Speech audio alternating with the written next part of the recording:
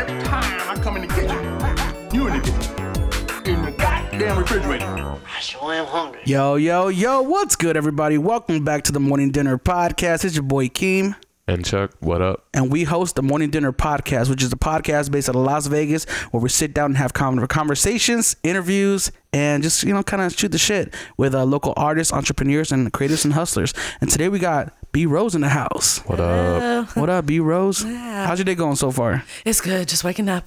It's a lovely Saturday day, right? Yeah. Saturday. We morning. usually like to film these episodes on the weekdays, but I was out. Right. I was out of town all week, and today is the day we make it happen. Making it happen. For those who don't know, real quick, can you let the people know like who you are and what you do out here? Yeah, I'm a Vegas-based singer-songwriter, soul R&B, But yeah, that's what I do. How long have you been making music for? I started performing with my band about like 5 to 6 years ago. So, and I met John, my partner. I met him in high school at LVA. So I started singing out there. Wait, John went to LVA? Yeah. When you say John, is you talking about Scott Dam? Scott Dam, the music producer. Yeah, he's out here in Vegas too. He was supposed to be here with us today, but he wasn't unable to make it. Yeah, he's a busy man. But yeah, so you've been making music for 5-6 years. 5-6 years, yeah, like releasing music and stuff. Okay, and it's all been original music, right? Yeah. No, we've filmed some covers like back in the day, but everything I've released, like I wrote. And yeah. How do you feel about like the whole industry of like a cover artist or like people who just make covers and upload them to YouTube as opposed to making their own original music? It's interesting because I feel like a lot of those people like have gained a lot of success just because like YouTube is so huge. So I don't think there's anything wrong with it. I'm just personally like I need to write. Like I don't feel right singing covers all the time. Like I love to do a cover. Like if we have a live show, throw some covers in and try to be original. But for me, I just need to write. I don't know. But I think I commend all the people that have done covers because the people are like touring, just from YouTube success. And who's that girl that on YouTube that does like all the covers?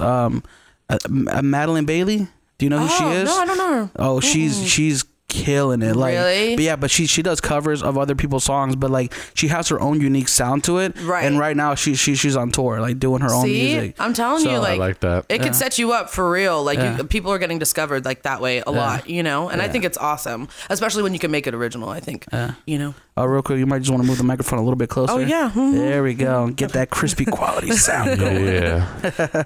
Okay, so you've been making music 5-6 years. Yeah. That's actually not a long amount of time for the amount of stuff that you've accomplished. Oh, that's so nice of you. Because I the first time I heard about you was when everybody was on Instagram and they were posting like, "Oh, B Rose is performing at Life is Beautiful." Oh, I was like, really? "Oh, damn!" I was like, "Who is this?" And then I look you up and I'm like, "God damn, that voice!"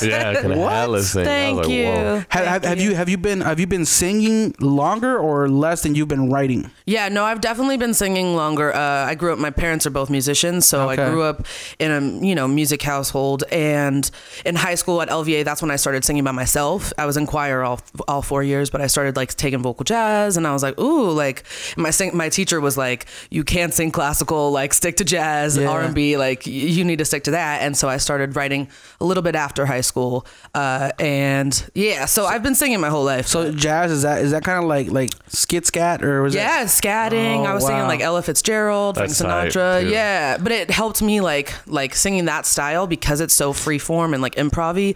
It helped me start writing too and like get comfortable like writing melodies and stuff. That's what helped me. Jazz for sure. So.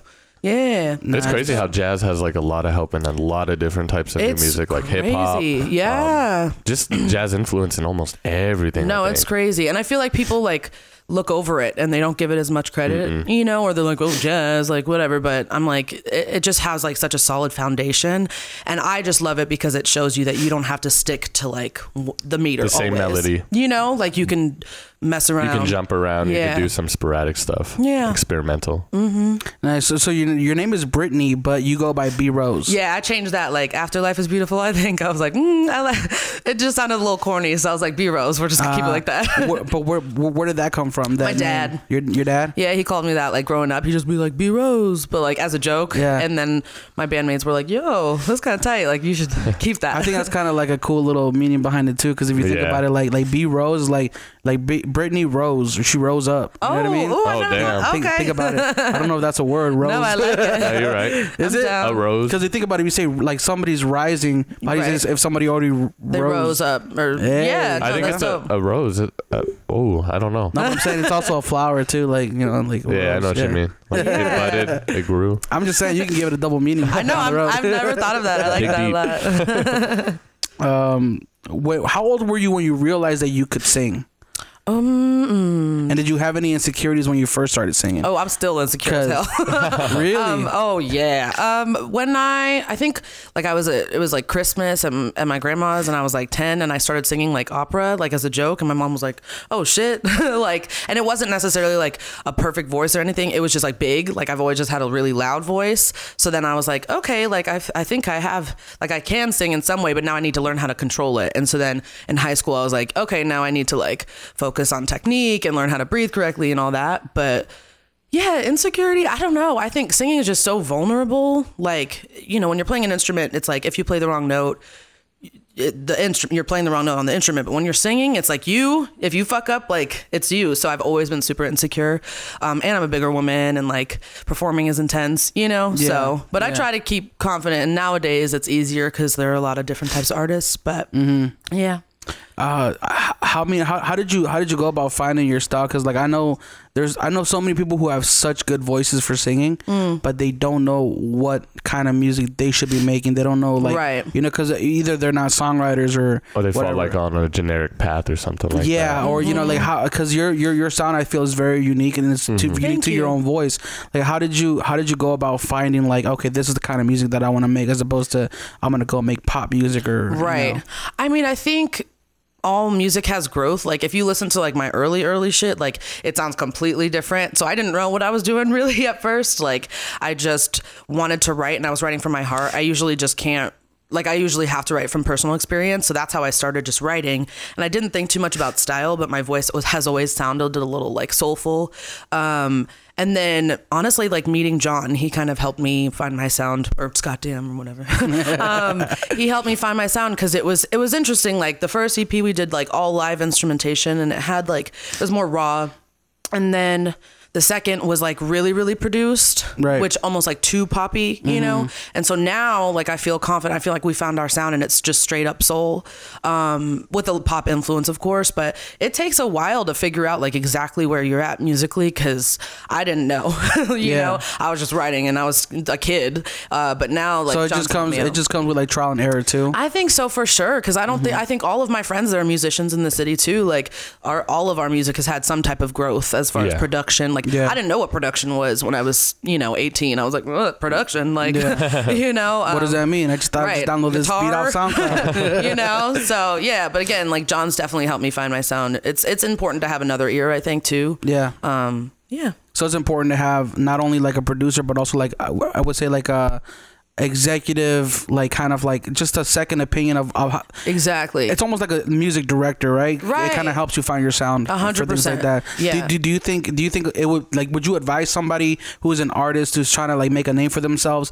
You know, if they don't produce or they don't songwrite, should they like get a team, or is it like, should they try to do it on their own? Should they try to find somebody that they can bounce ideas off of? Like, what advice would you have for somebody? I mean, I think it definitely depends on the songwriter and the artist, because some people it just comes natural to them. Like I have certain friends that are like signed now that they've just always got it. Like they always knew who they were. They knew, you know, what their production needed to sound like. But I think it's important for you to have some type of team around you, whether it's like you can make your music all by yourself. Like I don't really like, you know, collaboration as much. Like I love writing by myself. Like if you could do everything by yourself, you would. Oh, I totally would. I mean, of course, like having John is everything, because I don't know how to do all the technical shit. It drives me crazy. John is that guy. No, Scott Dam. No, Scott Dam, right. No, but I really don't understand the technical aspect of it. But having just some type of core team, whether it's somebody that's helping promote you or whether it's somebody that's listening to your music and giving critique, like that's so important, because a lot of the time when you're writing something personal, you get wrapped up in your head and you don't really realize how it comes off to other people. So I think that's important. That's real. Where would you draw the line between like, you know, because let's say you're a singer-songwriter, you're writing your music, you have a producer,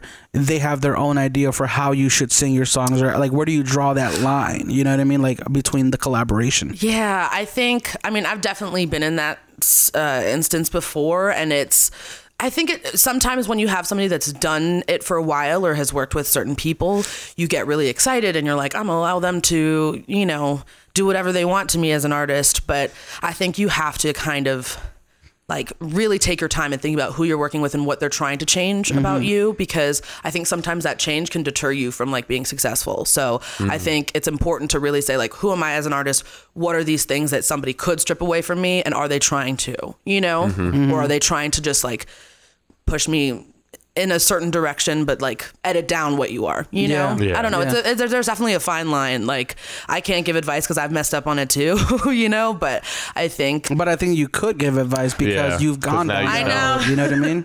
I think trying to write down everything that you are as an artist, like having it on paper and your phone or whatever, and say, you know, like for me, mine's like, I'm a bigger woman, I'm biracial, like I'm soul. Like those are the 3 things I don't ever want anybody to take from me, even if they're like, well, you need to be a pop girl or you just need to be a writer, you know? I've gone to auditions where they've looked at me and said no before I started singing. So I just think it's important to like have that, like your foundation of who you are, and then say, okay, do I want to take from certain producers? Do I want to change this? Are they trying to help me, or are they trying to deter me from, you know, who I am? 100%. Yeah. Have you seen that movie, A Star Is Born? Oh my God. I was crying for 2 hours after the movie. Mascara was like running. I just relate to that movie like nobody's business. Yeah. Like there were so many things. Like the dad's a limo driver that like wants her to sing, and like my dad's a limo driver that's always. Really? Yeah, I was like, this is too much. Spot on. I get emotional thinking about it. Yeah, that movie's fucked up, but amazing. Yeah. Well, one of the things that popped out to me, because I was on a flight back from Orlando and I was watching it on the TV they had there. I had my headphones on, and one of the things that like the character Bradley Cooper had said is basically saying like, be true to you in your music, because the moment that you're not, people are gonna sniff the shit out of it and they're gonna notice it. No, yeah. You know, and it kind of goes back to what you were talking about insecurities before. Like, do you think an artist has a right to be insecure, or do you think they should just find a way to get over it? Because as an artist, like if you're insecure, people will see that insecurity and then they'll pick on it, you know what I mean? As opposed to like you owning that shit. Right. I think it depends what kind of music you make, because nowadays, like there are people that their entire brand is being insecure, you know what I mean? Or like talking about that emo rap. No, seriously, like millennials or even the younger kids, like they love that, because like now the younger generation's obsessed with being sad. So if that's your brand, what is up with that? Like, I'm gonna say this right now. I love Billie Eilish, but her music can be very depressing sometimes. And the kids are upset. I have every student I teach is upset. Can we sing Billie Eilish today? Can we sing Billie Eilish today? Can we sing XXS whatever? And I'm like, hello, like you are 12, you know. But I think if that's the type of artist you are, or if you write a lot about insecurity, then it's okay. I think it's important not to let the industry, you know, totally mess up your core and your mental, you know, the industry's intense. So hopefully it doesn't mess up your emotional state. But if you're a fucking confident ass bitch like Lizzo, do you guys know Lizzo? Yeah. She's like that, like she's like this big black girl, and she is like killing it right now. And her entire brand is confidence, and that's what she writes about. So I think it depends on the artist for sure. Damn. You had mentioned crap, I forgot where I was going with this. You had mentioned something that triggered something in me. Back to the role of confidence. Like, do you think that? Shit, bro, I forgot it again. It's early. What do you need help with? No, she had mentioned confidence. Oh yeah. No, I forgot about it. You know what? That was 3 times. Bro, I'm literally blanking. Like it's on the tip of my tongue right now. I want to ask one thing. It's just like for your insecurities, like how do you face that, your nervousness and everything before you go on stage and all the thoughts? Like what's like a good process that you go through? So ease of mind. Yeah, it's super tricky to navigate, I think, but I just, as soon as like I'm playing music, it all goes away. Yeah, you disappear. But like talking to like drives me fucking crazy. Like I Like lose being an MC and oh stuff. my god, How like, y'all doing? Yeah, it drives me crazy. Like I remember like one time I didn't even introduce myself. Like but as soon as the music's on, I'm fine. I'm in my zone. Like I feel like super confident. I feel like the skinniest bitch in the world. Like, you know, like yeah, I just feel tight. great. But yeah, the before and after, I don't know. And I think after too, you feel amazing because you have people there supporting you. And if people like it, if you have a good crowd, like that's what keeps fueling me to be like, all right, I'm a confident bitch. Yes, we're killing it, whatever. But yeah, because a lot of people say like, I can't tell that you're insecure when you're performing at all. Yeah. And I'm like, and I think that's what you want to come Right, across, right? exactly. I mean, you should do that. That's exactly what I was gonna ask too. I wrote it down What? when you asked me. I wrote it down. I was like, the role of confidence when you're performing, like, Yes. you know, because you don't want to come across as like, oh, do you guys think I'm okay? You want to own it, right? When you're on stage and you're doing your 100%. thing, like you want to come across as a confident, even if you have your own insecurities, you don't want the audience knowing that. right. No, 100%. Because it's funny, because like you can even on a fuck up, you can come out confident on that fuck up. You know what I mean? Right. Even though it'd be awkward for a lot of people, I've seen people be like, "Oh shit, I fucked up." My Right. bad, y'all." But it shows And they like kept humanity. going, you know? Yeah. I'm like, Mhm. ooh. Yeah, that's tight too. I've seen It's artists who relatable. like fall off stage, or like we were talking to Sophia Maria. She's another singer out here. Back in January, we did a podcast with her, and she mentioned that she had fallen off stage. Oh gosh. Like, and it was a pretty big fall, but Oh, like, that's no and joke. I mean, I think she ended up hurting herself pretty bad, but Ooh. but she recovered from it, and she like, you know, she kind of, you know, she used it to her advantage, so Damn. she didn't let it cripple her, right? Exactly. Yeah, it's just how you handle it. Yeah. And I think people like when you kind of like aren't perfect because it shows that you're relatable to them, you know, like falling or like messing up lyrics or whatever. Like, Yeah, it makes that you human. Yeah, it's like, oh, she's relatable. Okay, like I mess up too, you know. Yeah. But falling, that's intense. I would have cried. Yeah. That's no joke. Yeah, it's I mean- a big I mean, stage too. Yeah, I mean, that's even intense. like tripping on stage, like if you just Yeah. kind of like miss a step or something, That's you know. yeah. I've seen some funny ass things. There's videos. Yeah. It's like a few people, like what's his name, the Travis Scott. Oh my Justin god, when Bieber. I saw that. They all That make me shit- laugh. He though. fell hard as hell though. They like disappear. Yeah. Because like the stage is built a certain way. Yeah. So they'll just be walking, they'll just disappear. It's so scary.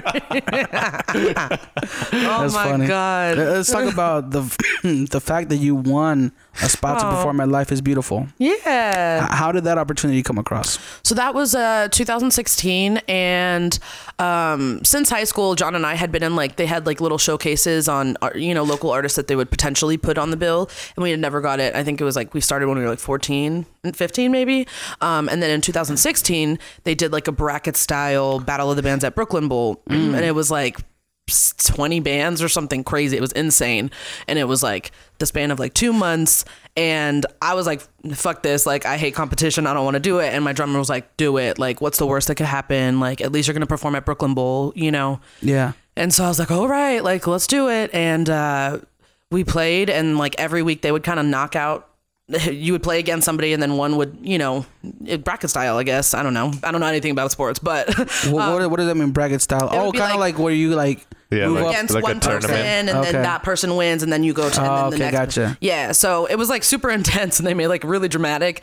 And then we got to like the top 4, and we ended up winning, and it was just like crazy. It was Yeah, the I best, remember that. best day ever. But what dictated you winning? Was it just like the audience votes? It was audience. There was votes. It was was kind of like a hip hop thing where they put the microphone out to the audience and they go, Cheer. if you want to hear it from B Rose, let me hear it. You know, kind of like No, it was definitely more in like the people that were running. It was more like they kind of got decided. But I remember when it was Final Four, there was a voting thing, and I was just like, vote, and like my entire band had like all their parents' companies voting, and we were just like, vote, But at the same time, we didn't know, and no offense to any of those people, but we didn't know if it was rigged or like whatever, you Yeah. know. Yeah, So yeah, we yeah. were just kind of like, and then I think they decided based on performance, and then like who you brought, and I think it was a it's a culmination of blending of things. things. Yeah. But yeah, I think that's the one thing people default to the most. A lot of the times is like, oh, it's got to be rigged. You know what I mean? Oh, 100%. And it's because if you think about the industry, a lot of success is based upon who you know, right? Right.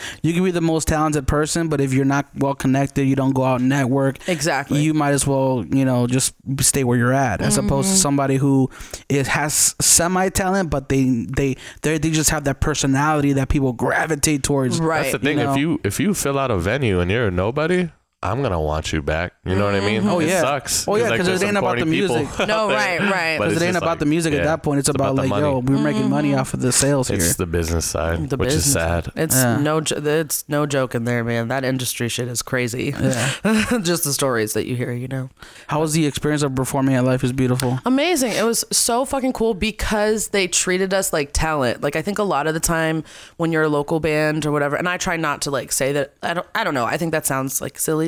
Like John and I are like, I don't know, it's just saying like local. I Yeah. feel like it's like you're an artist, like you're a Vegas based artist, Yeah. you know? But a lot of the time when you play shows, it kind of almost feels like you're like asking them, can I play? And like you're kind of like doing everything for the people that hold the venue. But at Life is Beautiful, it was like they were like, we're having you play, like you're the talent. Did you guys get a trailer? Talent. Huh? Did you guys get a trailer? Yeah, we had like That's a so tight. trailer. You were like golf carting around. You could see celebrities wow. everywhere. It was just fucking like great. And they just treated you with so much respect. And like, I've never been treated like that, you know, especially as somebody that doesn't have a follow, you know, as much of a following yet and whatever. Like, No, that's dope. so it was just like the best weekend ever. Yeah, it was really Do you guys know who runs Life is Beautiful? It's a lot of people. Oh, it's a lot of people? Yeah. Okay. yeah. But they have other stuff here in Vegas too, right?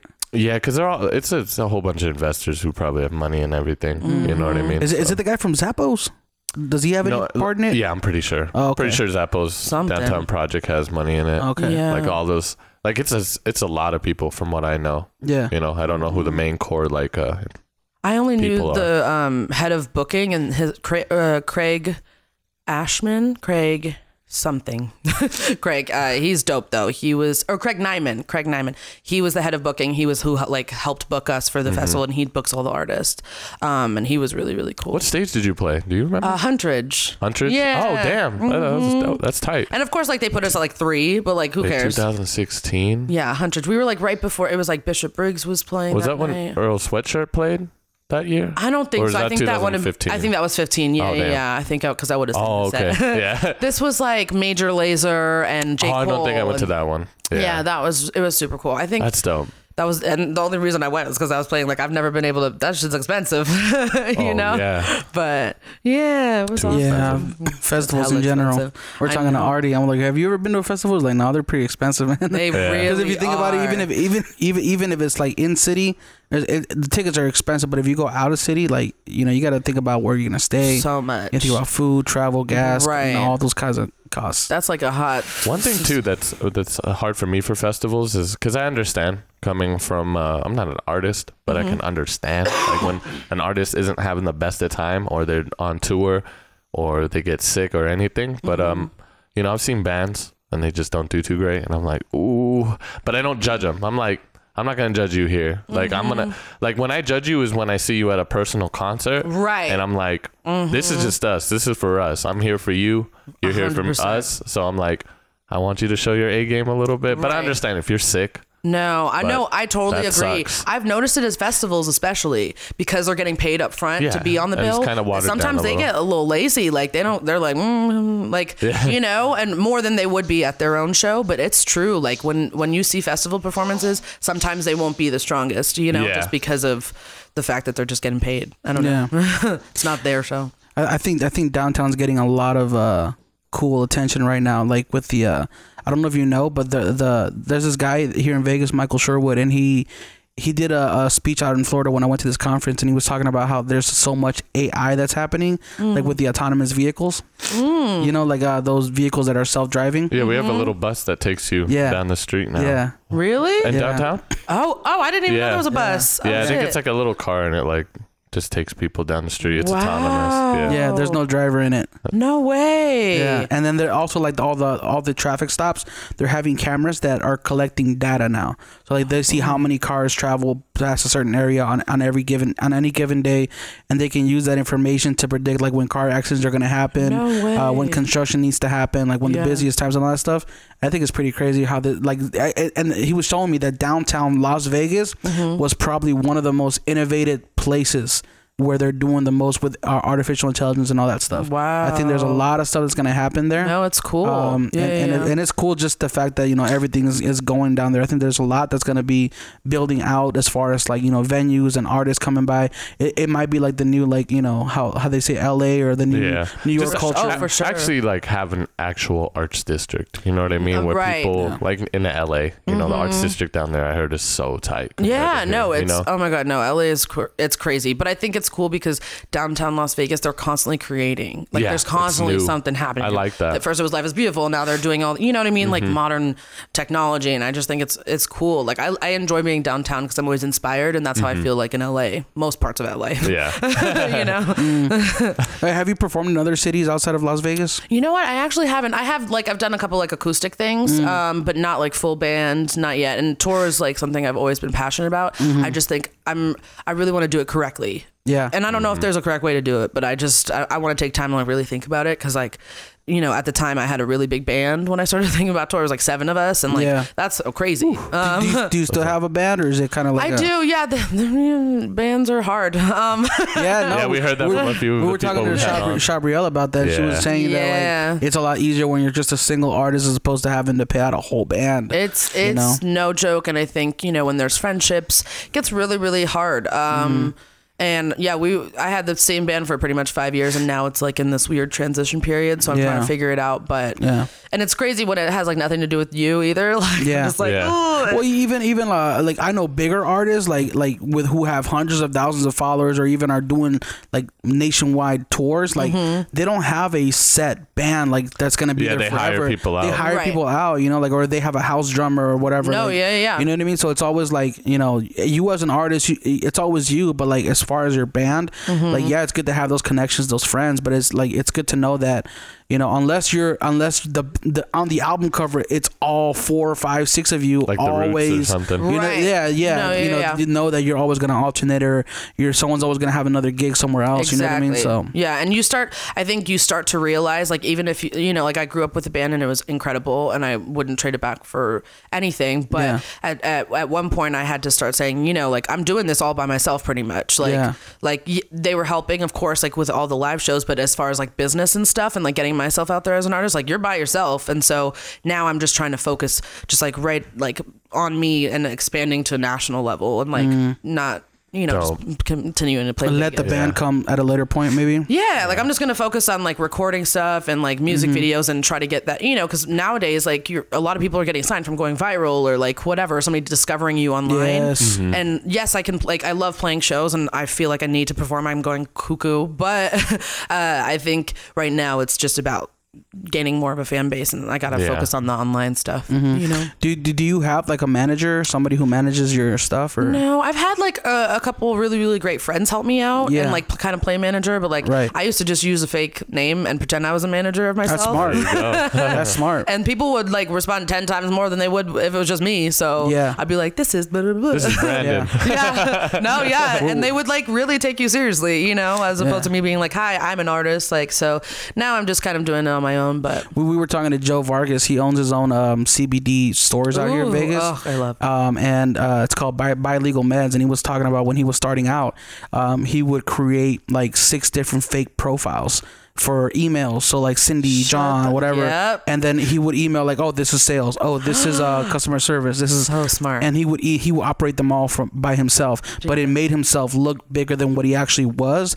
And it eventually was able to grow to that position. Chills. Yeah, that's fucking it was eventually able to grow to a point where he could hire and fill those positions, So it's definitely a smart thing. You gotta do it. Yeah, you gotta do your own thing. And I think you only have yourself at the end of the day, especially if you're trying to start something or trying to get people to like you, or want to buy your product or whatever it is. Like, it's only you. You've got to fend for yourself. That's fucking great. I gotta. And he's very successful right now. Like I think he's opening. He's just opened up his 3rd or 4th location. Like he's killing it right now. Yeah, that's awesome. On the path of like fake it till you make it, kind of like that mentality. how do you feel about people who like buy followers and kind of like buy likes and all that stuff? And it's like, you know what I mean? Because I know a couple people who can't fill a room or can't fill, but for some reason they're getting 1,200, 2,400 likes. Yeah. You know? I mean, I think it's just about balance. I get it completely, because I find myself looking at my social media and wanting more. You know, it sucks. It sucks. And when you're trying to get people to want to hire you, you want to look good on social media. So I totally get why people buy them, but I think they just have to take a second and think, like, first of all, when people buy them, you can usually tell because their likes don't match up to their following, or vice versa, or whatever. Ratio. That ratio is a little funky. The ratio on Instagram is very weird, man. Yeah, because I've never once bought a follower. I got some girl with like 2 million followers commented on my photo one time, and I got like 800 followers overnight. No way. I'm pretty sure they were fake. Oh, shut up. Yeah, so what I did is I downloaded this app called Cleaner, and then I went into like inactive accounts, and it was like 800 or 900 people. Because I used to have like 3,500 followers, but I blocked them and unblocked them basically to kick them off. And still, like, even with the 2,600 organic followers that I have, I'm averaging like 70 to 100 likes. Like, the ratio is very off. Yeah. So I think it's just a hit or miss. I don't know, and it sucks too, because like in the modeling industry, I remember at one point you had to have a certain amount of followers for agencies to even look at you. I think they still do kind of do that, right? You know? And so it's like, I get why people buy them, and John and I are always trying to figure out what the fuck to do. Like, how do we, how to, like, I'm doing like the promotional ads and all that stuff. Like, that's great. I think that's really helped certain 100%. artists because it's in your face. But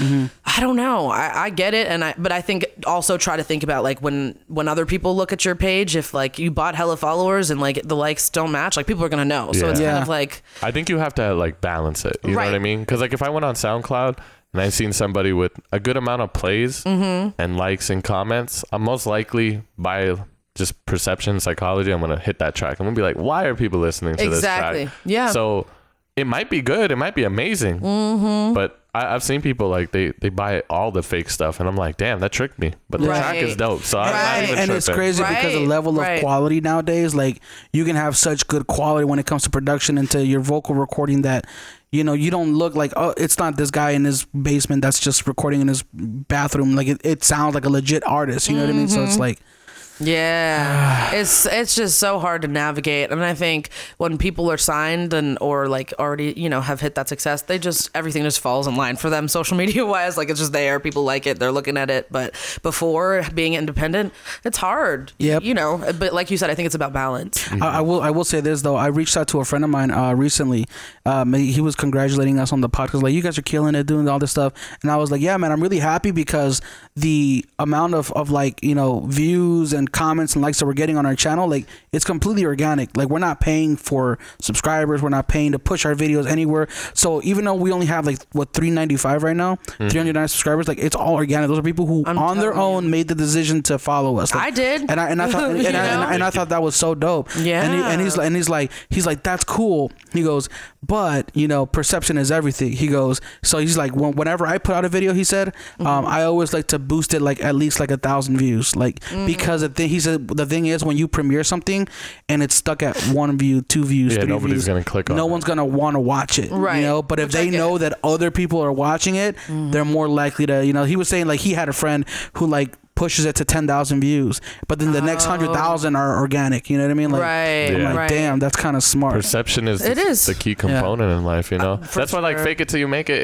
It's a weird thing. Like I say, you don't have to do it. You know what I mean? But it kind of works in certain aspects. It sure does. I mean? Yeah, and I think you guys are a perfect example of, like, if you have a good like, you guys have a great product, and that's what attracted my eye. I was like, oh shit, like, look at this. Ooh, the colors. Like, I was like, yes, like, and naturally, I think a lot of people did that because you guys had a great product that you were, showing off. And I think that's important. And then maybe, come to find out, it's in our kitchen. But it's like, it's just so cool.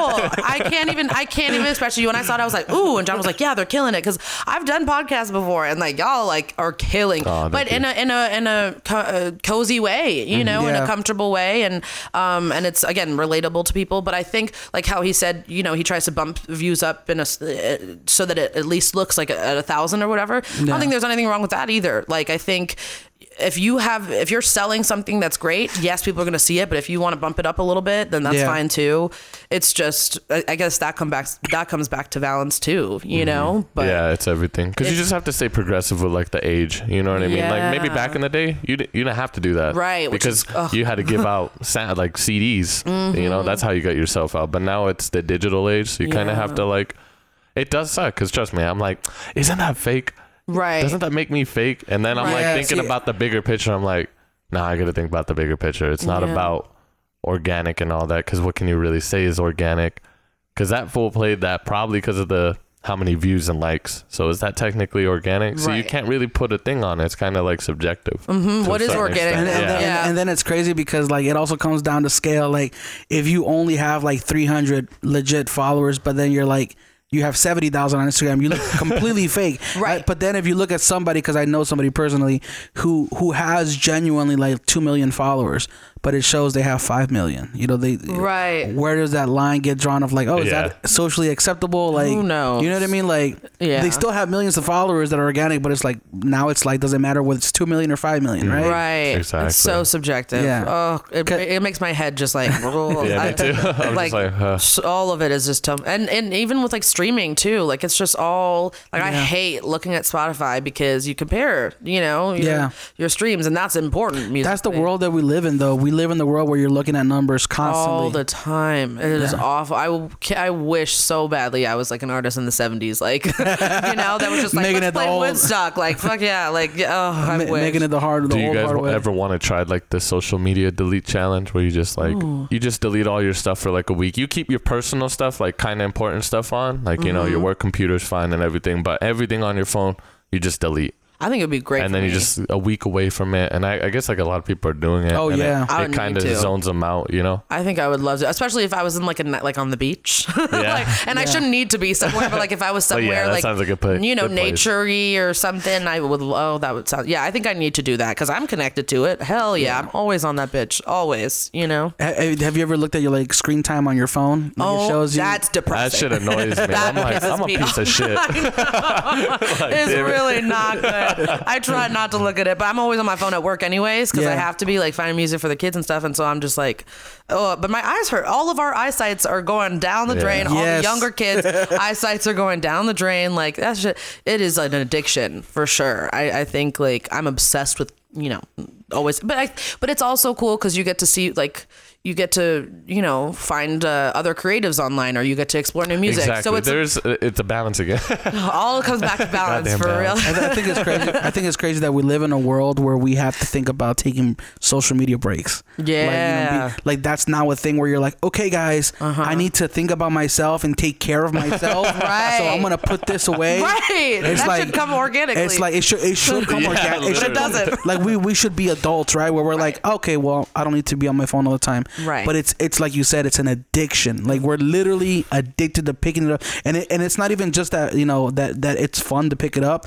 It's like maybe we're having a conversation and maybe we're not saying anything to each other right now. Well, okay, what's going on over here? 100%. It goes on to the next thing. You know what I mean? Yeah. I'd be doing that, and I'll be honest. I'll be like, when I'm not feeling it, I'm like, I'm going on my phone. Yeah. Like I'm not feeling this conversation. And I know people are like, real. that usually means you don't like that other person. I'm like, nah, it's just like I'm not good with small talk. Realistically, I like talking about things that are actually gonna push me forward in life. Okay. So I want to talk about interesting things too. I want to learn about a person. So if they're just talking about like daily news or like sports, I'm like, all right. Things that don't really doesn't stimulate you. Yeah. That's okay. If you guys see me look at my phone, I'm just looking at like the little questions. Oh yeah, you're good. Right. No, but I'm not bored. No, but it's interesting. You see it all the time, you know, or people that go on dates and stuff's awkward. Like okay, gotta go to my phone. Like, it's crazy. It's a way. I think just because we're on our phone so much, though, it does fuck up how comfortable we are socializing in person. Yeah. That crazy. is no joke. Yeah. Like, I have more friends that have met people online. I did too. Like, met people online than in person, like relationship wise and whatever. And like, that's more of a comfort zone than like, oh, I'm at a bar and this guy talked to me. Like, oh, you know, that's scary now. Yeah. But in the 50s and or you know, even the 70s, like that was how you met people. Yeah.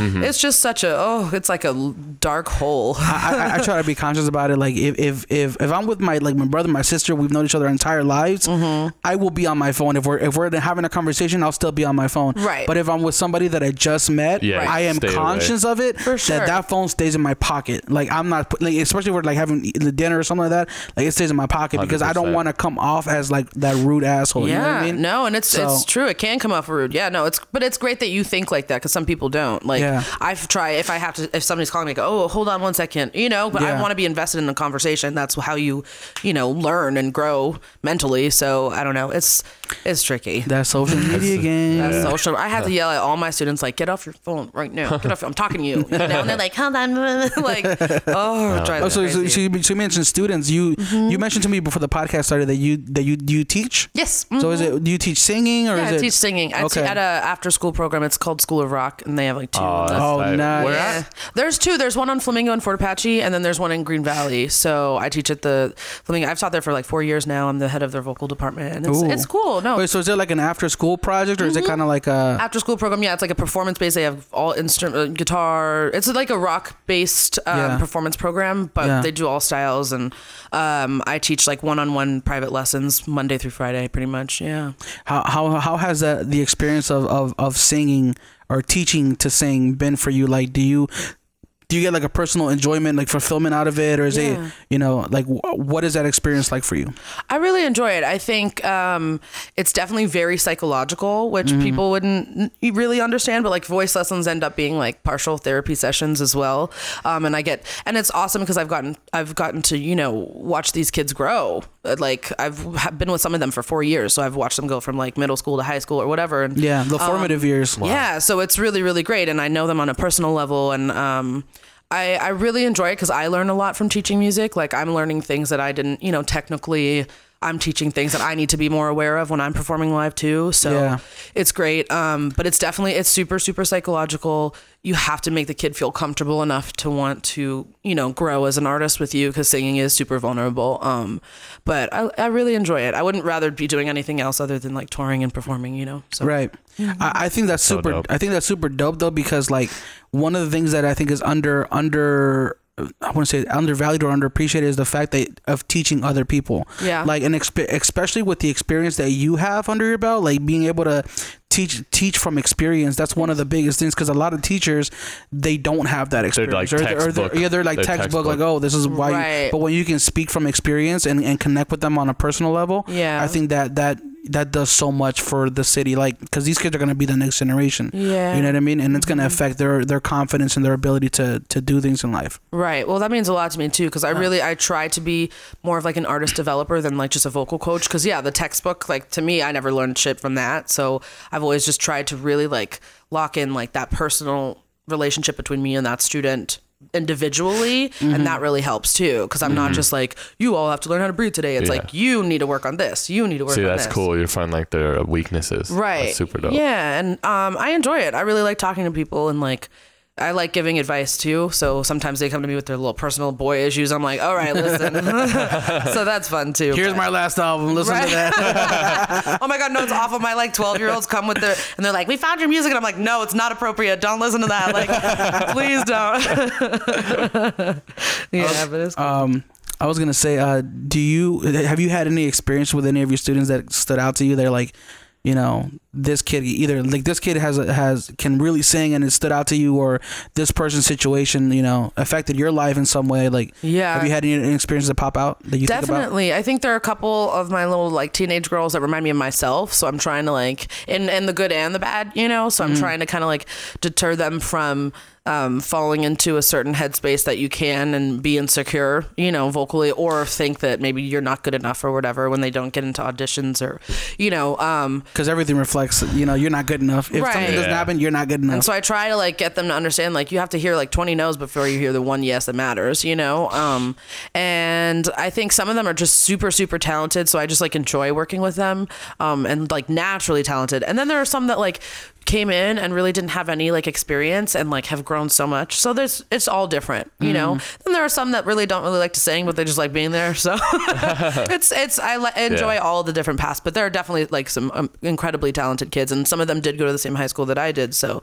it's cool like talking to them about that, because I'm like, I was you, like I get it, And you mentioned something right now that popped out to me. You said a lot of them, they don't really care that much, but they want to be there. Right. And I think that's half the battle is wanting to be there, right? Yeah, wanting to be doing something that's not playing video games or like watching or being on your phone. Yeah. You know. Wait, so is this like a Monday through Friday kind of thing, like after school, or is it? Yeah, they have that, and then they have weekends. They're open like 9 to 5. Okay. Much. Yeah, so it's that place is packed, and it's different instruments and whatever. I only deal with the vocals, but they. It's cool because they're like I have like little kids singing like Chris Cornell and Foo Fighters. Like it's cute, you know, like, and it's exposing them to not just what's on the radio now, which I think is so important. Yeah. Are you a firm believer that anybody can sing? Or do you think, because we're going to hit this topic because I would like to know. Like, do you think you can teach anybody, or is there a certain extent like where it's just like?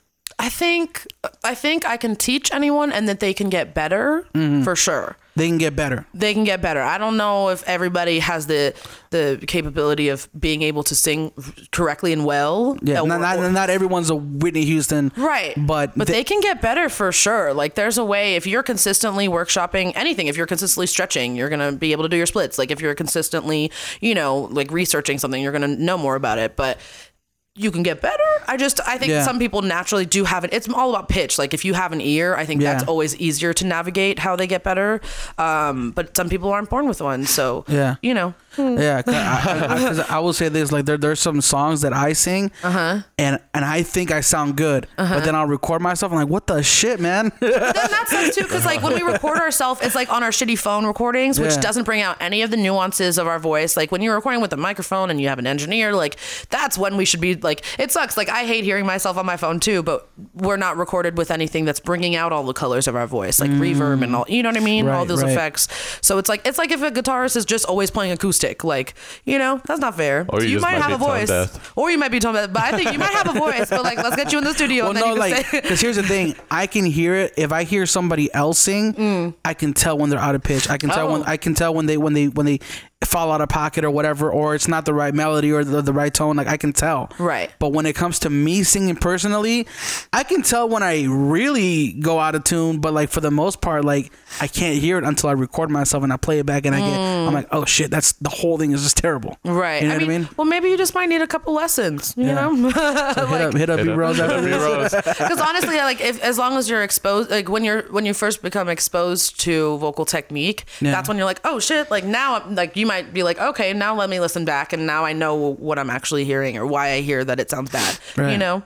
Yeah. What are the different types of voices? Like I know that I heard like alto, soprano, tenor. Is that just like deep, high, low? Just what does that mean? How comfortable you are in your upper register, like where your comfort zone lies. So like sopranos, they're comfortable singing high. Altos are comfortable singing in the lower for females, and then when you go to boys, tenors are more comfortable singing high for boys. Bass is super super low, and then baritone is between. Yeah, no, literally, when you hear like a cappella groups and they're like dum dum. Yeah. There's one guy that's bass, because he's just that's where his that's bass. Dude, there's a fly in here right now. I saw it. Stressing me the hell out right now. It's the same fly from the last podcast. Goddamn fry. Do you think there's I almost said do you think, but like I heard that back in the day, like really back in like in the 30s, 40s, 50s, like men used to get castrated so that they can sing higher. Shut your mouth. I have never heard that. That's crazy. But maybe. I wouldn't be surprised. Well, on the record, wow. Michael Jackson's was it his doctor? Yeah, his doctor stated he was castrated. So if you get castrated, your hormones change, right? Like no, 100%. Yeah, the hormones are completely like off whack. Yeah. But that's interesting because like, what if they castrated somebody and like it didn't necessarily? I don't know. That's so weird. That's intense. I did not know that. Because like if you castrate somebody that can't sing, so their pitch of their voice when they're speaking just raises. Like, whoa, that's so. How do you get a deeper voice? Right. They're like, damn, that's a you hang weights on it. Oh my god! He's gonna start I just smoking. pictured that. He's gonna start smoking and you're gonna sound like this. Right. Yeah, oh, that's hilarious. What were your like main inspirations like at the beginning when you started getting into singing and all that? Or what were you just listening to? What was around?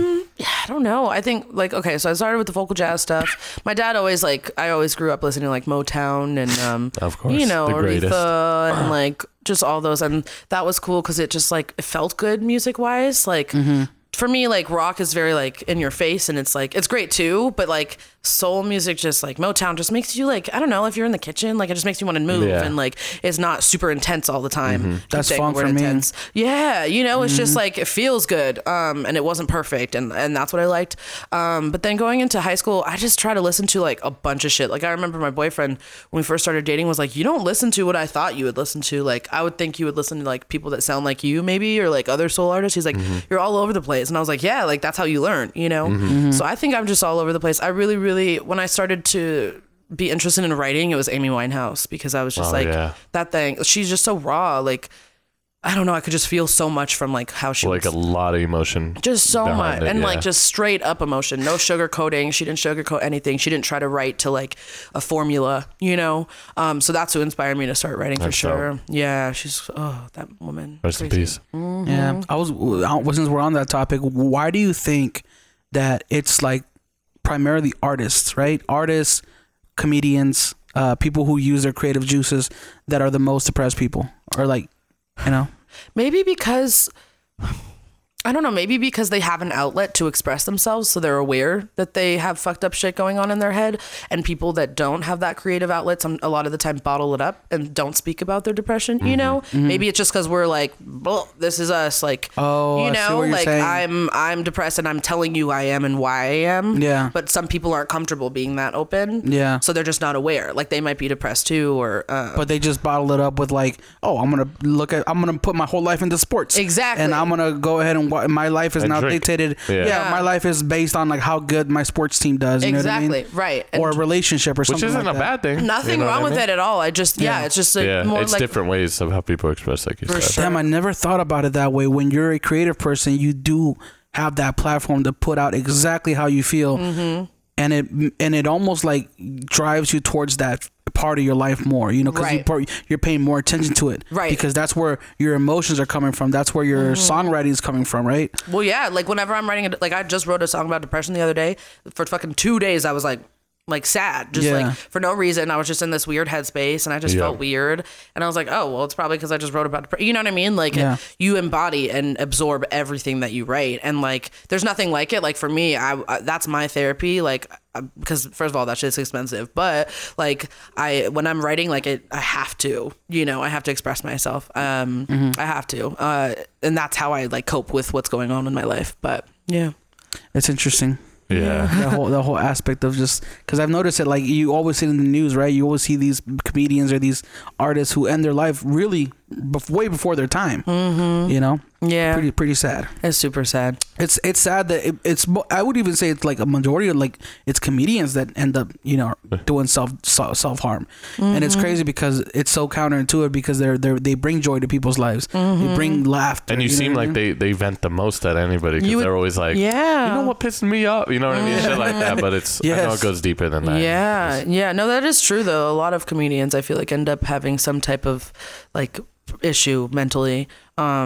Maybe just because they're constantly making other people laugh, but then they don't have anybody to make them feel, you know, I don't know. Yeah, I don't know. Or maybe they're just like, their brain is so advanced that they see the world as how it is, and it's comedian, it's funny to them. Maybe. You know, like you know, like it's not as serious, like life is not as serious to them. Right. That might be true too. Yeah. It's, you know, we got dark. We got deep with that one. Hey. Or they see everything as like a damn bit, and they're like, damn, I hate my life right now. Right. Why is everything a bit? Yeah. Why can't I just do cooking? That's true. Make a joke. Like, God damn it. Yeah. On a lighter note, I could go dark all day. on a lighter note, we did a deep dive and we found out that you had opened for Lloyd. Oh yeah, at the Brooklyn Bowl. I was like, deep dive could go so many different ways. Yeah, I was like, oh god. Yeah, no, that was super fun. Yeah, I loved his music growing up, so I was like, middle school, like hell yeah. Did you actually get to meet him? He was like in our dressing room. I don't know, like we didn't really talk or anything. He had like 20 groupies, so we were like, plus you don't want to be that person that's like, oh my god, I'm your biggest fan, right? I don't care. Especially before I don't care to do that shit. You don't have that part of your brain that goes like, oh, I need to see this artist because I'm their biggest fan, and I need to let them know. I think it would be different. Like I really love Lloyd, but and I think he's great, but like it's not like like Erykah Badu, if I was like, I would be like, I need to see her, you know? And not that I didn't like feel like that about him. Like anybody I'm opening for, I'm super thankful. But you always want to make sure that you seem chill, like, you know, because there are people that aren't. Yeah, you want to be cool because then they see you as on their level sometimes. And most of the time, a lot of the time, they're not nice. Like, you know, whenever you're opening, they're usually not that great to you. Sometimes they are amazing. That's one of my biggest fears, like meeting like one of my favorite celebrities and finding out their dicks. Yeah, dude, it's scary. I can't. And I always hear, like, even if I haven't met them, somebody's like, oh, yeah, they're a dick. And I'm like, no. See, that's why I keep my distance, because I'm like, I don't want to find out. Yeah, I'm like, you know what? I'm not even going to say what up. Right. I don't want to ruin this. Right. Because if you're a dick to me, no matter what, every time I listen to your music, I'll be like, that fool is an asshole. Fuck this music. Yep, there are plenty. There are plenty. Like, just stay away. Yeah, you don't want to support that. I don't know. But then there are people that are amazing and like so nice and gracious, but that you wouldn't expect too. It's just, I think it's so easy when you, especially when you've grown up in the industry, like a lot of the bigger artists are naturally just like, not necessarily assholes, but like they have that kind of like, I'm better than you thing because they just didn't know anything else. You know, the worst thing is when they're not even big artists and they have that personality. That's what drives me fucking crazy. You don't even have the right. You ain't Beyonce. Like, and you'll find that even more. And it's crazy because you'll find out that artists like Beyonce, who are like at the top tier, they're the nicest, sweetest people. Because they just, I mean, it's almost like when you can get down. We talk about this all the time. Like, but when you're like a person who just has it all, you have all the money in the world, you have the best looks, you have no reason in your life to be upset. You know, and you just treat everybody with the best possible, like, or it could go the other way, but I've noticed a lot of people that we've known that like either like are super good looking, have a lot of money, are very successful. They're just very genuinely nice people, right? You know, they have no bad intentions. Yeah, they better not have bad intentions. Pieces of shit. Right. You got hella money. What are you mad about? You got so much money. Yeah, you got a lot. I feel like I couldn't understand why you wouldn't be super, super nice and gracious if you had everything that you've ever wanted. I'd understand if you were like the Beatles and stuff, where like you're bombarded every day back in the day and you can't even go outside. I'd be a little bit like short tempered, like, hey man, I'm just trying to enjoy my meal. Yeah, I'm eating right now and you're like in my face trying to get autograph. Like, right. No, I can't imagine. Or like, and you know how people are like outside of your home or whatever, like even now YouTubers and stuff, like those kids are like stalking them outside their house. You seen that? Yeah, that's real scary. There's a limit to stuff like that. Like as a fan or whatever you want to call it, like you gotta be really respectful. Like, would you just go up to anybody and just like get in their face while they're eating? Right. Or you gotta treat them like a human being. Like, no, there's a difference. If you're at their show, if you're at their thing, they're already prepared in that mindset that today's gonna be crazy. But if they're like, yo, I'm with my daughter right now, like, you know, like it's her birthday, we're having dinner, like chill. Don't come up and asking me for my autograph, like it's, you know, it's that kind of deal. And it's just about being respectful. But I think when the younger the kids are and the fans are, like, they don't really get that line. They don't. So like, the picture. The YouTube thing we're talking about, where I think it was a big YouTuber and people were showing up to their house. The parents were driving these kids to their house. That Logan Paul. And then getting mad. I think it was one of them boys. Yeah. But then the parents were getting mad and saying like, "Oh, you did. My daughter drove all the way. Like, what the fuck? You're outside of their house? That's hella weird. Like, my kid bought $200 worth of your merchandise. And great. Like, get away from me. Like, I don't know. That's where I feel like I would have a hard time. And then they're always painted as assholes, even if they're really just trying to like live their life. Trying to be on their that's why I always tell Chuck, like, if we ever become like successful and like, you know, which big, when you become successful, which we ain't, we don't want to have that recognition. We would rather be like rich and powerful, but like behind the scenes, you know? Same. I'm cool. Nobody one person coming up to me, be like, "Oh, I've seen you on your podcast." Okay, cool. Right, you're like, cool. Kisses. Not like 1,000 people like bombarding me. Yeah, like, no, that sounds shit too would be much. so fun. Let's talk about compliments, because you guys triggered something in me right now. I was listening to a podcast the other day, and they were talking about compliments. Like, how do you take compliments? Like, do you get awkward about them? Like, if someone, oh my god, your music is so great, like, you know, I'm a huge fan, you just go thanks? Or is it like, I don't know, I just get really happy. It just means a lot. If somebody's taking the time out of their life to even say something nice to me, it really does like It fuels like me wanting to keep going. So Yeah. I really try to make sure that they understand, like, I am so thankful. I try to like go above and beyond, be like, thank you so much. Like, what's your name? And Yeah. because like shit, like we have a lot of shit to do, and like you're gonna take your time to compliment me. Like, I don't know, but so I get why people get awkward too, Yeah. especially like if it's a lot of people or in a crowded room or whatever. Like, It's like, how many responses can you come up with? Like, if you have 10 people in a row telling you, "Oh my God, you're so great," like, yeah, what do you thanks? it's hard. Yeah, you try to be personable, but then also like keep it moving. You know, like I don't know. It just depends on like what the situation is. But I think again, like if I'm going to compliment somebody, I would want them to at least be like, thank you. Even if it doesn't have to be more than that. Yeah. If you're not a social person, that's fine. Okay. There you go. Mm-hmm. There you go. That's the tea. We found that out from Jaslyn. Try to use it out. Oh, yeah, that's the one. Let's talk about your like dream collaboration. Let's do two of them. Let's do a collaboration of two artists that outside of yourself, and then who would you want to dream a collaboration with?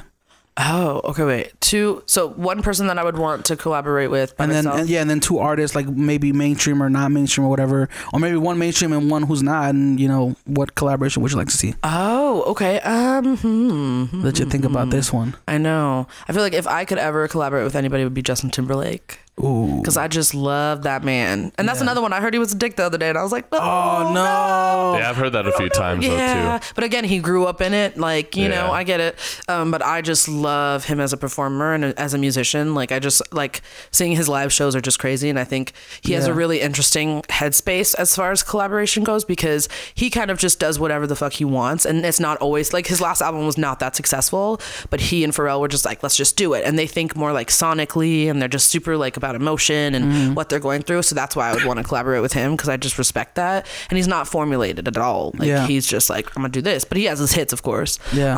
And somebody like people that I would want to see collaborate, I think like, Keem and Chuck. there we go. Hey. Do a mixtape. We're actually creating a band that we've been working on for years. Are you kidding? We haven't done anything yet. Wait, really? But Is that a joke? I love that. But we came up with a name. Ooh, what is it? Know? What is it? Oh, you forgot. Is it the Funky Fluids? Yeah. Ooh, the Funky Fluids. The Funky Fluids. Are y'all gonna play funk too? Yeah. Wait, for real? Because he does a talk box. It's gonna happen one day. One day. I'm Maybe obsessed. 2040. I So here- love that. So here's our marketing goal, right? We're hoping to talk about it enough to where everybody knows about it, but there's nothing from us out. There we go. You know All what I right, mean? all right. So then people go like, whoa, you hear about that funky? Where's it at? And they go searching for it and they find nothing. No, it's gonna suck. And then they want it even more. When somebody takes our name. Right. It's gonna be a bare Instagram with nothing and hella followers, like 100K. That sounds great. That sounds fun. So what do you think for your collaboration? I'd say like I loved when like Justin Timberlake collaborated with like a country artist like Chris Stapleton. I think that's always cool, like to fuse the two. I'd say like if maybe even if like Erykah Badu came out with something new, but it was with, I'm trying to think. That's like such a heavy. Khalid. That would be cool, like because he's like the younger, the newer like pop generation. Do you guys know who Erin Allen Kane is? She's Chuck has a better chance of knowing. No. Yeah, she's just like, she's dope. Like Prince discovered her, and like she's not super big, but she's just like crazy. So like I don't know, she's got this crazy soul voice. So like if somebody from like the older generation, which is like Erykah, could collaborate with somebody like newer that had that old school sense, I feel like that would be incredible. Yeah, something like that. Nice. I don't know. I'm down for all, like honestly, anybody collaborating makes me happy. Yeah. What's your sorry, I had a little bit of I've been burping too. I'm like, what's your pet peeve when you're in the studio?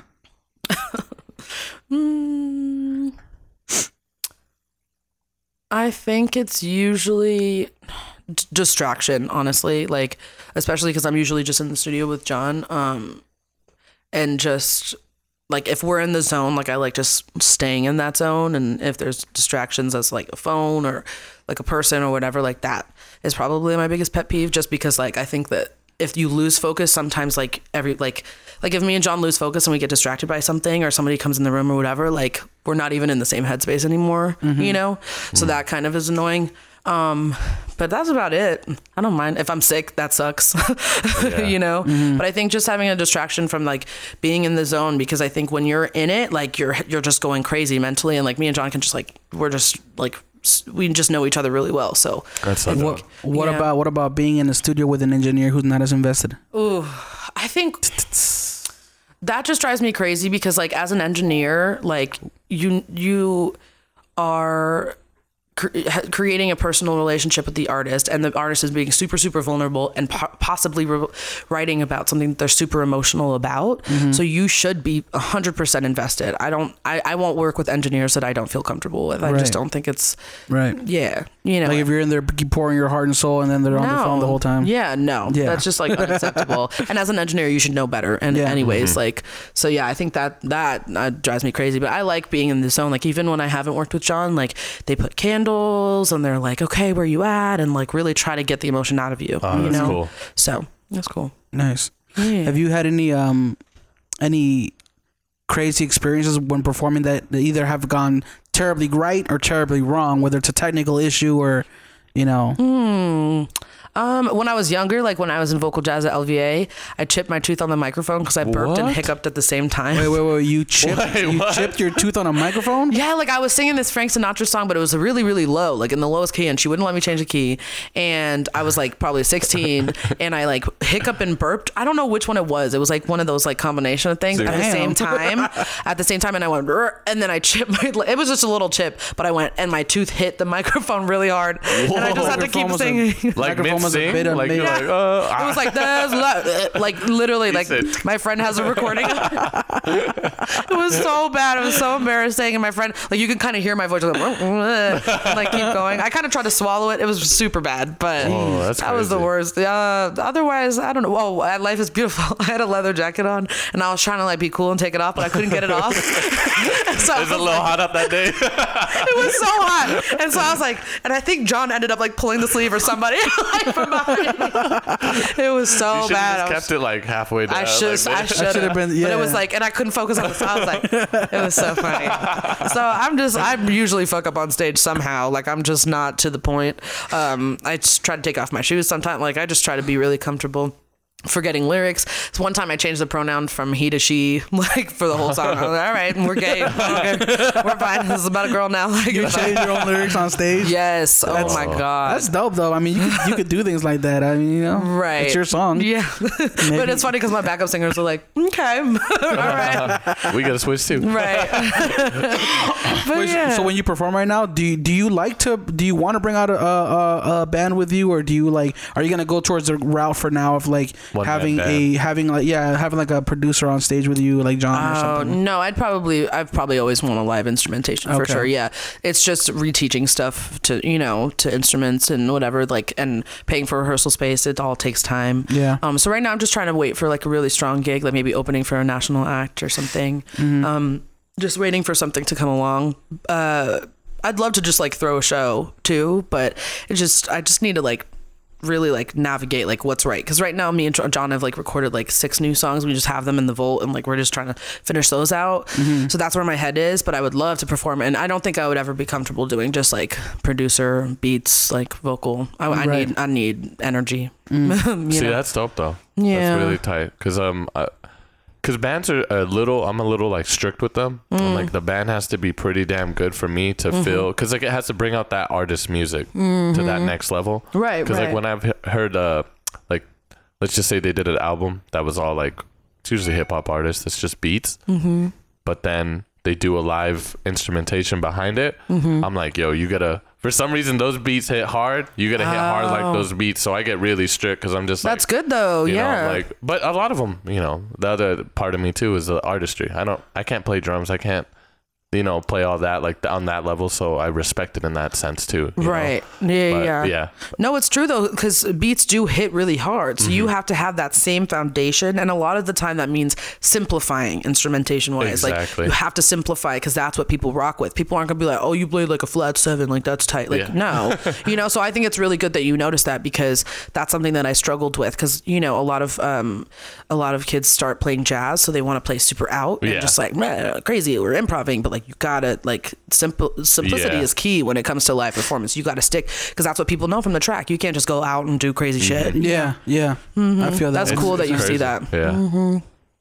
You went to LVA, right? You said, for high school. Yeah. Now LVA is performing arts school, right? So everybody goes there has a certain major, which is what there's different majors: singing. Yeah, choir, dance, theater, guitar, jazz.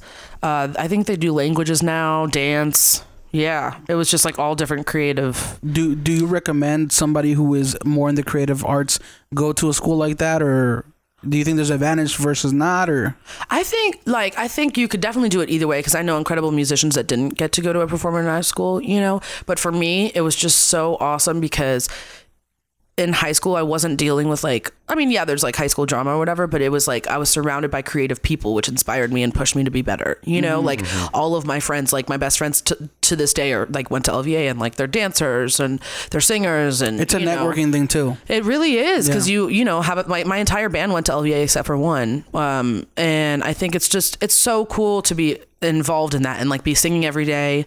But I think you could also do, you know, if you have a natural talent and you just went to a normal high school, you can kill it too. It doesn't matter. But I'm obsessed with that school. I think it's incredible. You know? Yeah, I think it's also like when I ask a lot of either filmmakers or photographers, like, do you think you need to go to college for photography or video? And they'll always give me one of two answers. Like, one, no, because you can learn everything online, right? But two, yes, if you're that kind of person who doesn't have that natural, I'm gonna go out there and meet everybody and, you know, do that. So you need a set place where everyone's gonna come to you, and you're gonna be surrounded by people who are creative and have that, you know, like, you know, network of now I met Chuck and he's my gaffer, he's my DP, or you know, and we're gonna be constantly surrounded because we're at school together 8 to 10 hours a day, and then we have these ideas of short films we want to do, and then we just build that camaraderie, right? No, yeah, for sure. Yeah. So I mean, and plus a lot of people work differently. Some people can 100% just go out there and do it and then use the internet to their advantage to learn what they don't know. And then some people need that structure. Some people need that, like, if, you know, go to college for filmmaking, like, I need to learn lighting from an instructor. I need to, you know, they need to have that set course guide in their head, you know? No, I think and it depends what avenue you want to take, you know, as far as like what you're studying. But it's like college is kind of a hit or miss, I think. I don't know, depending on what creative aspect you're going to. Like when I went to Berkeley for a year in Boston, and it was awesome, but I learned more about like networking with people than I did in like class. Like there were some classes that were great, but you know, like I met people that inspired me and like had done stuff in the industry, and that's what I really like got from it. It wasn't necessarily textbook shit. Yeah. But then like if you're studying engineering or production, like you need to do that. Yeah. You know? Yeah. Like there's a lot of technical stuff. But John didn't, and he's that's what I'm saying. You know? It's like so you said I'm pretty ignorant. You said Berkeley. That's a pretty prestigious school, isn't it? It's just it was a music school. Yeah, it's like one of the main music schools. It was in Boston. Yeah. A lot of people are like aspire to go to that school, right? That's like the one. Like, let's go there, and you know. But did you go all years? Just a year. I'm broke. Just a year? Yeah, that shit was expensive. No, yeah, I was gonna say that place looks like expensive. I think I went a year and a half. I don't remember, but yeah, I don't know. Yeah, my grandpa was like, I'm gonna help you out, like whatever, and we had, you know, my family doesn't have any money, so. Yeah. They give you a talent-based scholarship, so you didn't have to take SATs or anything. It was all based off your audition, which is tight. It's tight, but then it's also like, damn, all this work I did in high school doesn't matter. Like, it's all, you know. So then I got a talent-based scholarship, which was great, but it's still just like so expensive. But it's amazing. Like the school's great, but they're money hungry. Oh yeah, I mean, I think colleges, period. All of them are. Mm-hmm. Yeah. Well, so I went to the Art Institute for audio engineering. I was originally. Wait, was that wasn't where I met John? No, it was Cashman. It was definitely Cashman. So I got to the Art Institute for audio engineering, so I wanted to be like a studio engineer for you know, music, live sound production, all that stuff. And I feel that the education I got there could have easily been condensed to about 18 months at as opposed to getting a degree. You could have gotten a what do you call those, certificate of completions, or a certificate of like authenticity, whatever it is, right? Like that says, okay, Keem is trained in the art of Pro Tools and he mastered this software, he knows these technical things about how to operate a mixing board and running a console and all that good stuff, you know, because there was a program in Phoenix, I think it was, the Conservatory of Recording Arts and Sciences, and I think it was either like 9 or 18 months but you literally went there and you got down and dirty. Like you got straight to work, you know, setting up a studio, recording, mic techniques, the technicalities of running a board and all that stuff, and how to take it apart, put it back together. And I think that is undervalued in today's society because everybody wants that degree. Right. They want that piece of paper that says, "Oh, I went to college and I went to," you know, as opposed to getting the technical experience. I just thought of something. It's like now we live in the age of like master classes and actually being more hands-on, and I think those are the best ways to learn. Yeah. sure. So I say anybody, and this even goes because you know I produce music. Do you? Oh my God. So when I watch people producing music, that's when I learn the most. Like when I watch like Sam Gellitcher or any of these cats like producing music and how like their workflow is and what they do, that's when I learn the most. You know, I never went to school for anything, so I couldn't really tell you. But from what I've heard of, I heard it's like. Yeah, No, I mean, it's you can terrible. learn just as much in a time efficient way from a master class, from a 9-month program. Like you can, and honestly, I consider it better because you just don't want to waste time, especially if you're in the creative field. Like so many people are popping up, and you know, the more time that you waste, you know, somebody else is going to take your spot. So I think the quicker you can learn it, and if it's hands-on, the younger it usually and sticks as opposed to like textbook stuff. Like I learn more from just like hands-on, like, you know, like psychologically than I do from textbook. I've never been like an academic person ever. So yeah, I agree 100%. Because like think about it, if you went to like a sound engineer that you loved and you loved his mastering and mixing, and you maybe try to hit him up, depending on how big he is, and he's like, I have $5,000. $10,000, nowhere close to how much, you know what I mean, college costs sometimes. And you got to sit with him for a week and watch him work. Not in you know what I mean? You know how much you'd learn? Yeah. For a smaller amount of money. There's a guy here in Vegas, Trevor Mayfield. He built an entire recording studio out of his house. He like tore down walls, and it's a legitimate studio. Like he's got hundreds of thousands of dollars worth of equipment in his house, and it's like in a townhome. And it's like, but he has this thing where he's really good. He knows all the technicality of how to put things apart, putting back together. He offers an internship program where you're like, it's $6,500 or whatever. I forgot how much it was at the time, but it's like it's like a 6-month program. You come in every day and I teach you everything I know. I do that. I'm like, that's $6,500. That's it. That's cheap. Compared to $100,000. Oh my God! To go to this debt college that follows you. Yeah. No, hell yeah! And it's hands on, and you get more. You're not in a huge class full of like 30 people. You're hands on, like it's personable, and I 100%. So you heard it here, y'all. Master classes. I don't know if you've heard of Sound City. There's a documentary called Sound City that was produced by Dave Grohl. And yeah, you'll love it. Yeah, you'll love it. Yeah, it's basically there's a studio in Van Nuys in the 70s and 80s and 90s. I think he just went out of business recently. But it was a studio where everybody recorded their hits. Like you're talking about Nirvana. Everybody. You're talking about Scorpions. What's the other one? REO Speedwagon, like all the major acts of the 70s and 80s, they recorded there, and it's a tape-based studio, so they didn't record digitally, which is eventually what took them out of business because they refused to go digital. They were all tape. Damn. But I think some of the engineers that worked there, they never went to college for audio. They just like oh, there was an engineer there and I was just a runner. I was just a guy who was I was a guy who just carried things here and there, brought lunch or whatever.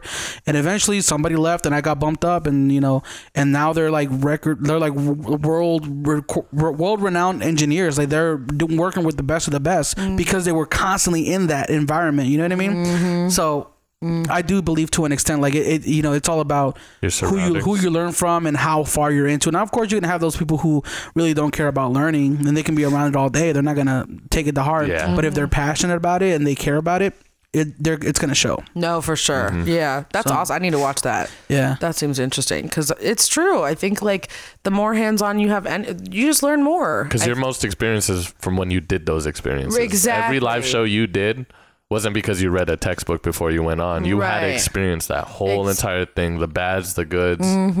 So it's interesting. Yeah. No, that's so true. And I think college sometimes can kind of sometimes be a little bit too formulated on like what you're learning. You know, too binary. Like, no, it doesn't work like that. Right. Well, not to get political, but these colleges always have an agenda, and it's always about making money. For sure. It's always like, let's keep it staffed, let's keep it going. Yeah. The quality of education, it's a lot of places, especially when it's a private college, it doesn't really matter that much. Right. Because there are those teachers, and I don't want to subtract Right. They're those teachers amazing, that really personable. love the passion and creativity, and they teach kids. Like, Yeah. you know, so I can't minus them out. I had one of those teachers in my entire academic career, and it was from grade 6 to 8. He was my orchestra Really? teacher. Oh. Yeah, I still keep in contact with him. That's but he was dope. one of those guys that genuinely cared about you, Right. and wanted to see you do Succeed. better. And those had a guitar teachers teacher save too. they save everything. Yeah. You know, it's so important because that doesn't leave you when you're 30. You're still like, I remember my teacher. She Yep. really helped me. You know, Well, because you think we were talking about earlier is the formative years. It's the Right. years where your brain's forming, and it's kind of like you're more likely to remember those years because that's when they had the biggest impact, right? Exactly, You were figuring yeah. out who you were and what kind of person you were going to be. I mean, it's like your parents are such a big influence in your life because they're Oh, there yeah. for those formative years. that's very true. Let's talk about the fact that you recently released a new visual for Mr. E. Yeah. Mr. E. Dope visual, by the way. Thank you. It was fun. Who was it? Who was it that directed it? I had the name So, written down. but- Triana, I don't know how to pronounce her last name. She's an amazing. Triana Bulgarian. Nesheva. Yes, Yes. yeah. She's awesome, and she and her boyfriend Ryan Galvin are, work together a lot. And I had worked with him, and he was the director of photography. And he's incredible. He has just this amazing Alexa camera. Oh my God. I don't know, Yeah, but I know next it's level. nice, you know. And he's dope. Was that the Alexa in the background? I don't know. Oh, it was. Did somebody say Alexa? Yeah, Oh my she God, did. I just. I was like, what was that? Sorry, we got That's Alexa, funny. everybody, if no, you're that's listening. so funny. That's And I amazing. heard Because I was Alexa. like, is that the dog? For those listening to the audio version podcast. Oh, I just let him know. Yeah. Oh, you did? Yeah. Okay. That's hilarious. That shit does work. That's how you know. That happened at my friend's house the other day. I was like, Alexa. But yeah, and they're awesome. And so I worked with them as a team, and then they just brought on like all these people. You just don't think about how many people you need on set. Yeah. To create it. You don't think about how much goes into it. I was so How many stressed out. total people were involved in that production? Oh my God. I think they had a team of like 10 to 15 people wow. for each day. There you go. It was just cuckoo. Like, and you really, as an artist, I really didn't think about it. I was just like, yeah, we're gonna make a music video. It's gonna be chill. I was stressed. I was sweating, 12-hour days, like, and lots of money invested. So, but they're awesome, and they're awesome in the way when I say like lots of money was invested, like they don't ask for much. Like if they think your product is awesome, like they're just willing to use what they Respect. have, Right. Which is the fucking coolest thing ever. Because I don't have any money, like Right, because if you were a Beyonce and you needed that same production, you would be talking about $30,000 for that exactly, production. and so they right? were able to really like give me top quality stuff, a top quality production. So that was super super cool. I had a great time. It was awesome. Yeah. Dope. How did the concept come about for the video?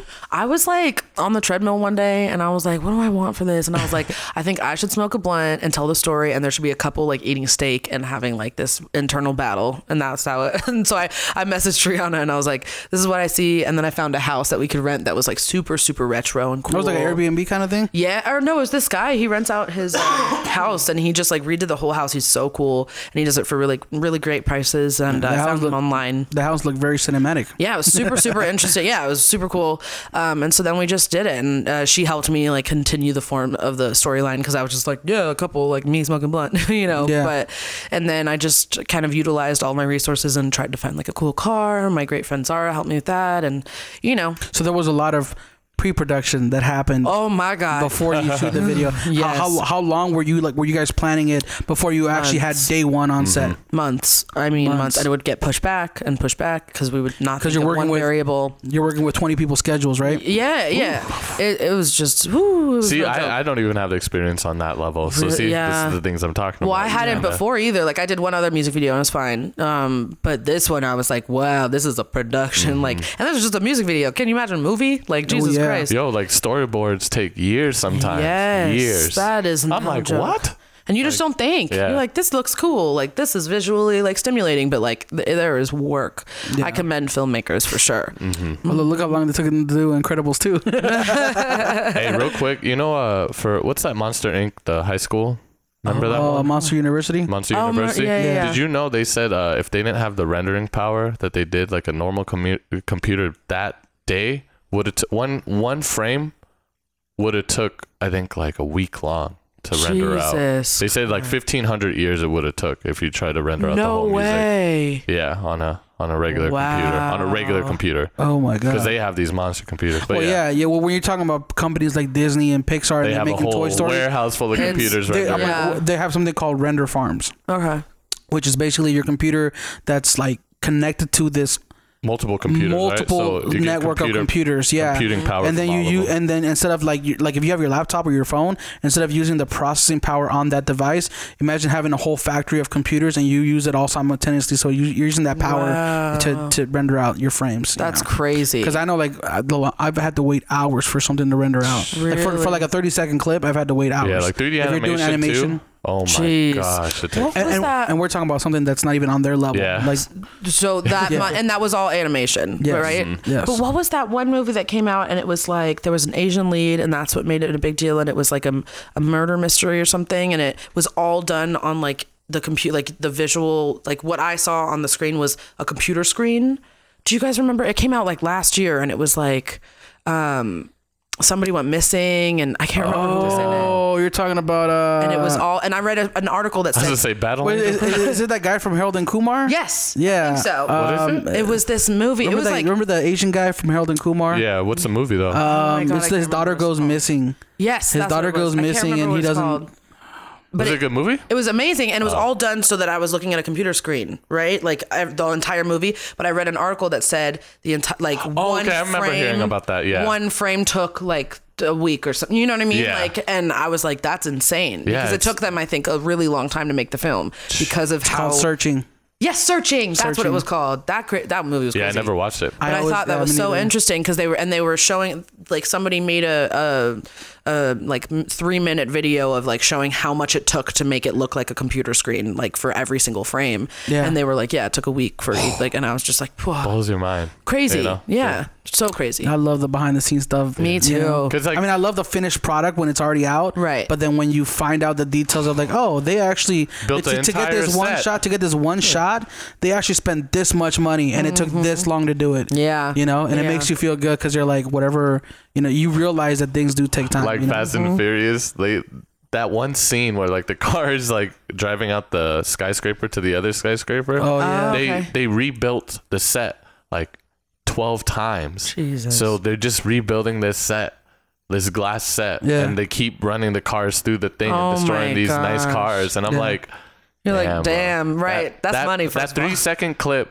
cost them probably like 20 million. That's crazy. You know? It just blows my mind. It's crazy. And off tangent. Yeah, and you have to be a perfectionist to even be in that field, I feel, because like you really like they, you know, when you're on set like that, like even when we were doing the Mr. E video, like she kept going, okay, again, and I was like, damn, like she needs that many, but like I was like, wow, she knows exactly visually what she wants. You have to have that mental capacity. It's just like when you're writing or you're singing, you know, you're just like, damn it, gotta do it again. It's not right. Yeah.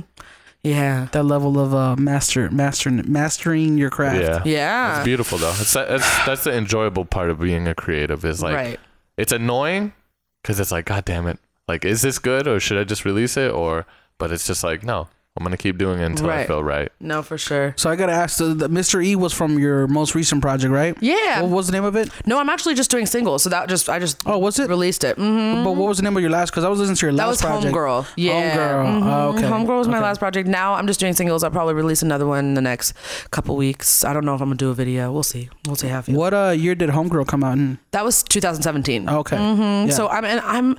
You know, a lot of people say you got to release over and over, like more, and I'm that's one of my biggest weaknesses. Yeah. But I can't write unless I'm going through something, so I'm very like, this is what I'm going through right now. You know, like I can't just release stuff. Like it just doesn't work for me. Right. But now I have like a bunch of songs that me and John are trying to finish, and I'm just gonna like release them all year. I don't want to put anything in a project because mentally I don't feel like I'm in one headspace. Like in Homegirl I was, but now I'm not. So just like, let's just throw this shit out. Right. That's tight though. Singles are where it's at. I thought I would hate it, but I was like, this is tight. I always tell my buddy Nate, he's a rapper. I'm like, man, you got to work on singles. Like if you drop videos and singles back to back, then then when you have an audience, then drop an album that they can enjoy. You know what I mean? As opposed to you drop, because I feel like it's also like a psychology of like, if you drop an entire album, people feel like they have to do more to listen to it. Right. And if they're not invested in you, they're not gonna listen to it. Right. As opposed to like, oh, here's a video. It's already got a certain amount of views. Here you go. And people have short attention spans. Oh yeah. Oh my god. To get them to listen to a whole song is like a lot. You know. No, I totally agree with that. And I didn't know that at first. I was like, I gotta make albums. But like now I'm like, yeah, I think that's important, because like you said, you gain an audience from, you know, singles and you gain more. I think like whenever I release a single, I think it gets more traction than like an entire album does, depending. But like that's what people actually, you know, because they have short attention spans, they can actually be like, all right, this isn't my favorite. Because when you listen to an album, you kind of have to invest your time to be like, okay, I get to listen to the entire thing and like sit there, because you can't just like skim through, right? You know, because that's not what an album is. No, yeah, so I can see why singles do a little bit better. Yeah, with the short look at somebody like Hobson. You know, he just drops single after video after video, right? And it's like I'm gonna watch it, you know. But if it's a whole album, I'm like, yeah, I'm like, I don't know. Unless it's spaced out. Unless you did like a whole entire movie for your album, then that'd be interesting. Cool. Yeah, Beyonce did it. For the cheating album one. Yeah, that was crazy. Pretty much. You're not lying. It was. Oh, that was so good. I didn't watch it. I loved it. See, again, like it was a full ass movie. Like you have to dedicate time to that. Let's talk about investing in yourself. Ooh. I feel like a lot of artists is one of, I mean, you know, us as artists, we're always looking for a way to like nickel and dime and kind of like, how can I do the most with the least amount of money, or like, you know, how do you feel about people who don't invest in themselves, and what tips do you have for, you know, what advice do you have for people who you feel should invest in themselves? Yeah. And what does that mean to you? Right. I think there's investing energy, there's investing money, there's investing time, you know? And I think if you have that confidence and know that your product should be shared with the world, that should drive your investment. You know, I've never grew up with money. I've never been great with money, you know? And so money to me isn't always the answer. Sometimes it's throwing out emails and, you know, meeting people and taking that extra energy that you have and putting it towards somebody that could better your path. Right. You know, and then it's sometimes working 10 times harder to save up money for you to produce something, you know? I think it's super, super important, but you have to have that confidence in wanting to grow. And some people don't, you know, they're like, I want to make music, but that's it. Like they don't have that extra, like, no, I have to make, people need to hear this, you know? And I think that's what pushes you. So I think if you can try to find that and mentally and say, you know, people need to hear this, I'm going to do whatever I can to make it work, then all the energy, all the money, all that stuff will come, you know, easily. I like how you split it up into 3 different categories. You said investing energy, investing money, and investing time. Yeah. Right? If you can't invest money, your energy and your time better be into it, right? There you go. It's almost like the pyramid. Yeah. No, it is. If you have all 3. TED Talk. Right. I mean, you gotta do at least 2 of the 3, right? Yeah. Oh, 100%. Yeah. And like, I'm not saying that anybody needs to have thousands of dollars because I don't. And a lot of people that, you know, just start out don't have money, but the time and the energy can bring you to money. It can. Yep. That's, you know, 100% true. That's crazy. Yeah, it's one of those things I always tell people, like, man, if you don't have money, then you need to be like on your social media, hitting up 10,000 people a day. I'm telling you, man. You know, if you're not gonna market yourself, if you're not gonna pay for marketing, then you need to go out there and be your own marketing. You need to go out there and, okay, you don't have money to pay a graphic designer, watch a YouTube video and find out how to use Photoshop to make something for yourself. You know what I mean? And because they're always going to be, though, like, you know, I can see where some people say, like, oh, you have to focus, though, 100% into your craft. But I'm like, you can't. Certain people have adversities, you know what I mean? And you have to face those adversities. So, yeah, you have to suck it up sometimes, and you have to do that shitty work right now because you don't have that capital. Exactly. You got to do all. You got to be your own manager. Yeah, no, that's so true because people don't talk about it enough. Like, you know, the music is so important and the most important part, but there's a whole bunch of other shit that you have to do. If you're independent, you have to wear a lot of hats. Yes, and it's hard and it's so exhausting. Like, I hate it, you know, but you got to do it. If you care, you have to do it. Yep. 100%. What do you think is one of the hardest hats for you to wear when it comes to being your own artist and having to do either your marketing, your social media, your songwriting, your recording, performing? I think just the business side of it. Social media, business, emails, talking money, it just drives me crazy. Social media, honestly, too. I don't mind like posting pictures and like showing my personality. Yeah. But when it comes to like, you need to promote everything and you need to put money into promotion. You have to start targeting people and doing all that. Yes. Because it's a technical aspect. Right. And there's jobs. People like get hired for that. That's so like if you're signed if you're established, like you have all these different people doing all publicists, like you have so many people delegated out, and that must make it so much easier for you to put all of your energy into the music too, because sometimes you get drained, and like I'll find myself doing all the business and then I try to write that night and it doesn't come out, you know, because I'm just like, so I think you have to wear all the hats, but it's not necessarily easy. I don't have a business side, a business head. I just don't. I have more of a creative one. But then it also comes to like, when you're wearing all the hats and you're having to do the business side of things, like I find trouble when I'm like, let's say I have a meeting with somebody, or I'm like, oh, this person could maybe like help me out, or, you know, push me into the industry in some way. Like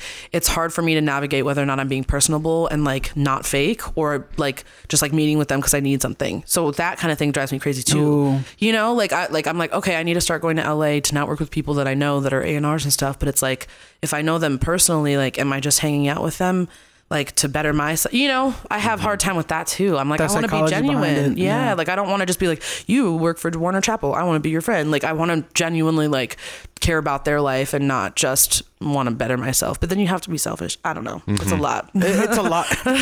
It's a lot because like you said, like the business is usually something that artists have managers for, or management, or some kind of person that filters that out, because as an artist you just want to focus on the music, you just want to focus on creating, right? But when you talk about money, it's like two different opposite worlds, right? And we always talk about this too, like you'll always see like maybe someone who doesn't have the best product but they have the greatest like management of it and how to distribute it, and they have all the right connections, and you know, and it goes down to like a photography shop. Maybe you have a business who doesn't have the best photographers, or you know, but they're making millions of dollars a year because they understand the business side of it. The marketing, they're able to go into the right place at the right time, like that all factors into it, you know. And it's two different sides of the brain, like it literally is, isn't it? Like the actual business side and the creative side are two opposite sides of the brain that they don't I mean, it makes sense that it is, you know. It's hard. All the avenues are tricky, but that one is tricky because it's psychological, but it's also business. I don't know. I think it's just like, it's what you're passionate, because there's some people who love technical business work. They're like, I love trying to figure things out, and I'm like, that's cool. That's like math. Like when some people love math, I'm like, ugh. I'm like, can't relate, but cool. Cool on you. But that, and then that's their profession, and then they make their living off of that, and that's great. Like there are people for that reason. Like I think all labels need that type of person. You know. But so you heard it here. If you don't get the money, you gotta kind of do it yourself. Try your best, kill it, you know. But gaining a little bit of capital, a little bit of marketing can help your creativeness. Because that's the one thing I'm faced with. I'm like, that's why I'm trying to just hustle hard now. So when I start going back into music, I have a little bit ease of mind. You know what I mean? So I'm saving all this stuff, and I can be like, okay, I can put a little money into it. See what happens with it. You know what I mean? But I don't want to discourage people who want to try to make like a living off of music instantly, because people do it. You know? It's not impossible either. I'm it's lazy. Great though that but it's great that you can even like say that and sacrifice the time and know that it's going to better your future. You know, like I have a friend in New York, she's a dancer, and she's like, I'm gonna work 2 jobs for a hot minute, make all my money, and then I'm gonna try, you know. And so I think that's what I thought of the second you said that, because it's true. Like there's nothing wrong with that too. There's nothing wrong with working hella like right now, and then, you know, because age ain't a thing but a number. It ain't. You know, it ain't. It really ain't. It really is. Touch your word. Okay, I hate you. Let's talk about a controversial topic here. Ooh, quality versus quantity. Ooh, we talk about this a lot. Subjective. we want to get your opinion on it. Okay. Do you think it's more important for somebody to put out quality content, or do you think we live in a digital age where you said people have short attention spans, and you gotta just, if you can drop a song every week, you know? Yeah. Depends on the artist. I think it depends on the talent, because like if you're dropping a song a week and it's super emotional and amazing and people love it, like fuck yeah, like people are gonna love it. Like even like I don't want to talk about, I'm not crazy about him, but the XXX guy that passed away, all his songs were like a minute, and he was just dropping shit, and it wasn't like the craziest most amazing quality, but people fell in love with it because it was raw and emotional, you know. But then I think there has to be some quality behind it for me personally to respect it. I don't know, you know, like I think you just don't want to throw out shit just to throw out shit. Like, so I'm balanced. I don't know. Right. Yeah, it's that whole thing because you can run in circles all day long because it's subjective. Because like something I like, you're not gonna like. Right. You know what I mean? Something that I like, Keem doesn't like. Yeah. And that's just facts. Yeah. Yeah, for sure. I think it's it's personal preference, but I think definitely having just quality just makes people like it makes people like more. Yeah, you can't cheat yourself. Right. Like when you work out, you can't cheat yourself. They're like, don't cheat yourself. Right. Let me do like 10 5-minute workouts a day. Like, no, you know, like it's the same idea, you know, but like there are people that are probably putting out quality projects every week too, right. You know, or quality songs. So, but I think some type of quality makes a difference. See, and I will say this though, and especially in hip hop, right?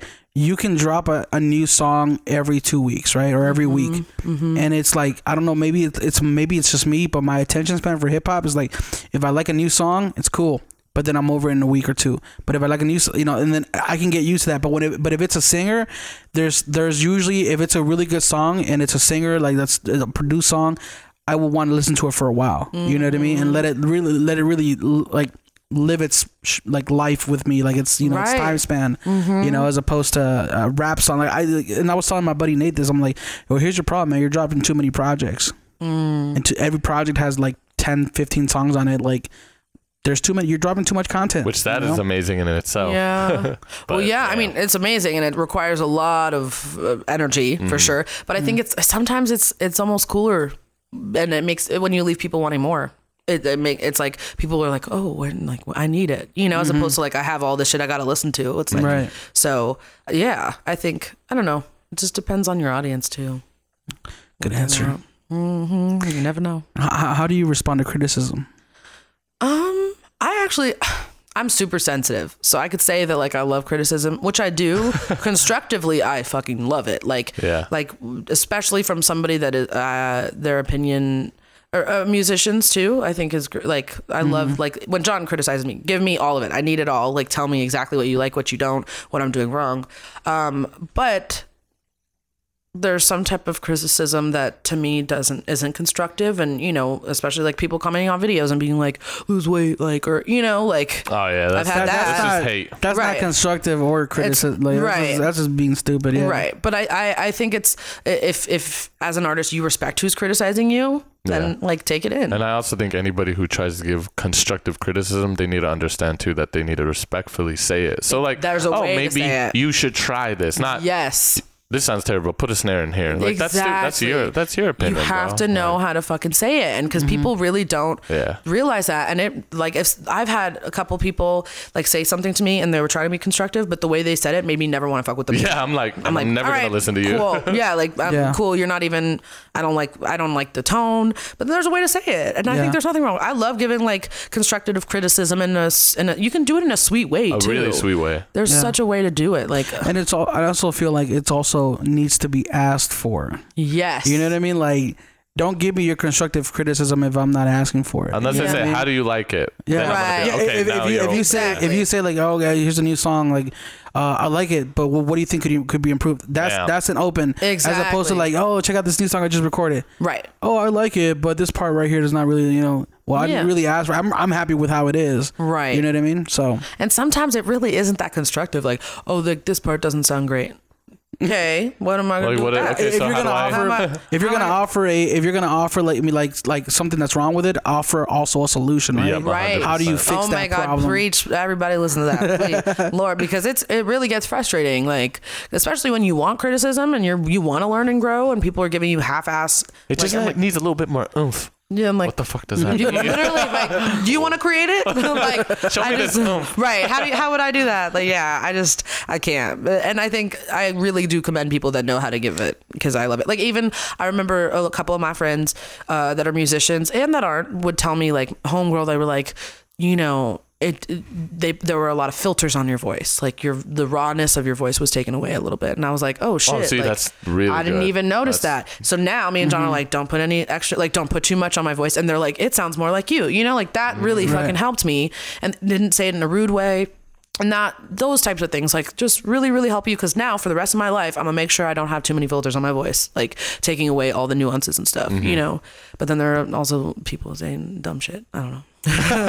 Drive me crazy. Dope. That's a good conversation right there. We're coming up on our time right now. Okay. But real quick, what is something that you have coming up on the horizon for your career? Okay, so my next single, I'm deciding when it's going to come out right now, but it's called Wild, and it's probably my favorite song I've ever written. And so John and I right now are just working together and releasing stuff. So okay. I'll be releasing that and a live session that we're going to like film outside. It's going to be super dope and raw.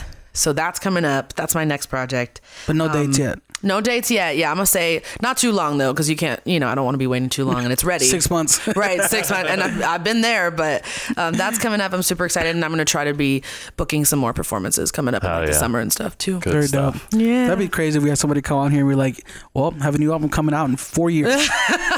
Give me 4 years. I'm telling you. Solange just did I'm it. probably going to set a reminder right now. 4 years. Me and Keem are gonna do a short film in Yeah, 2 years.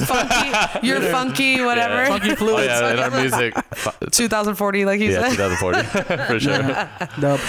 Where can people find you online? So I am brose.com is my website, and then brose music is all my handles. Yeah. There we go. Thank Consistent you guys. handles. Nice. You got lucky. Make sure you guys check her out on YouTube. Just you search B Rose, right? B Rose Music. Yeah, B Rose. Yeah, her new single, Mr. E music video is out. Super dope. You guys should check it out. There's a lot that went into that video. But thank you for hanging out with us. Thank you guys so much. This was dope. Thank you. Thank you. Dope.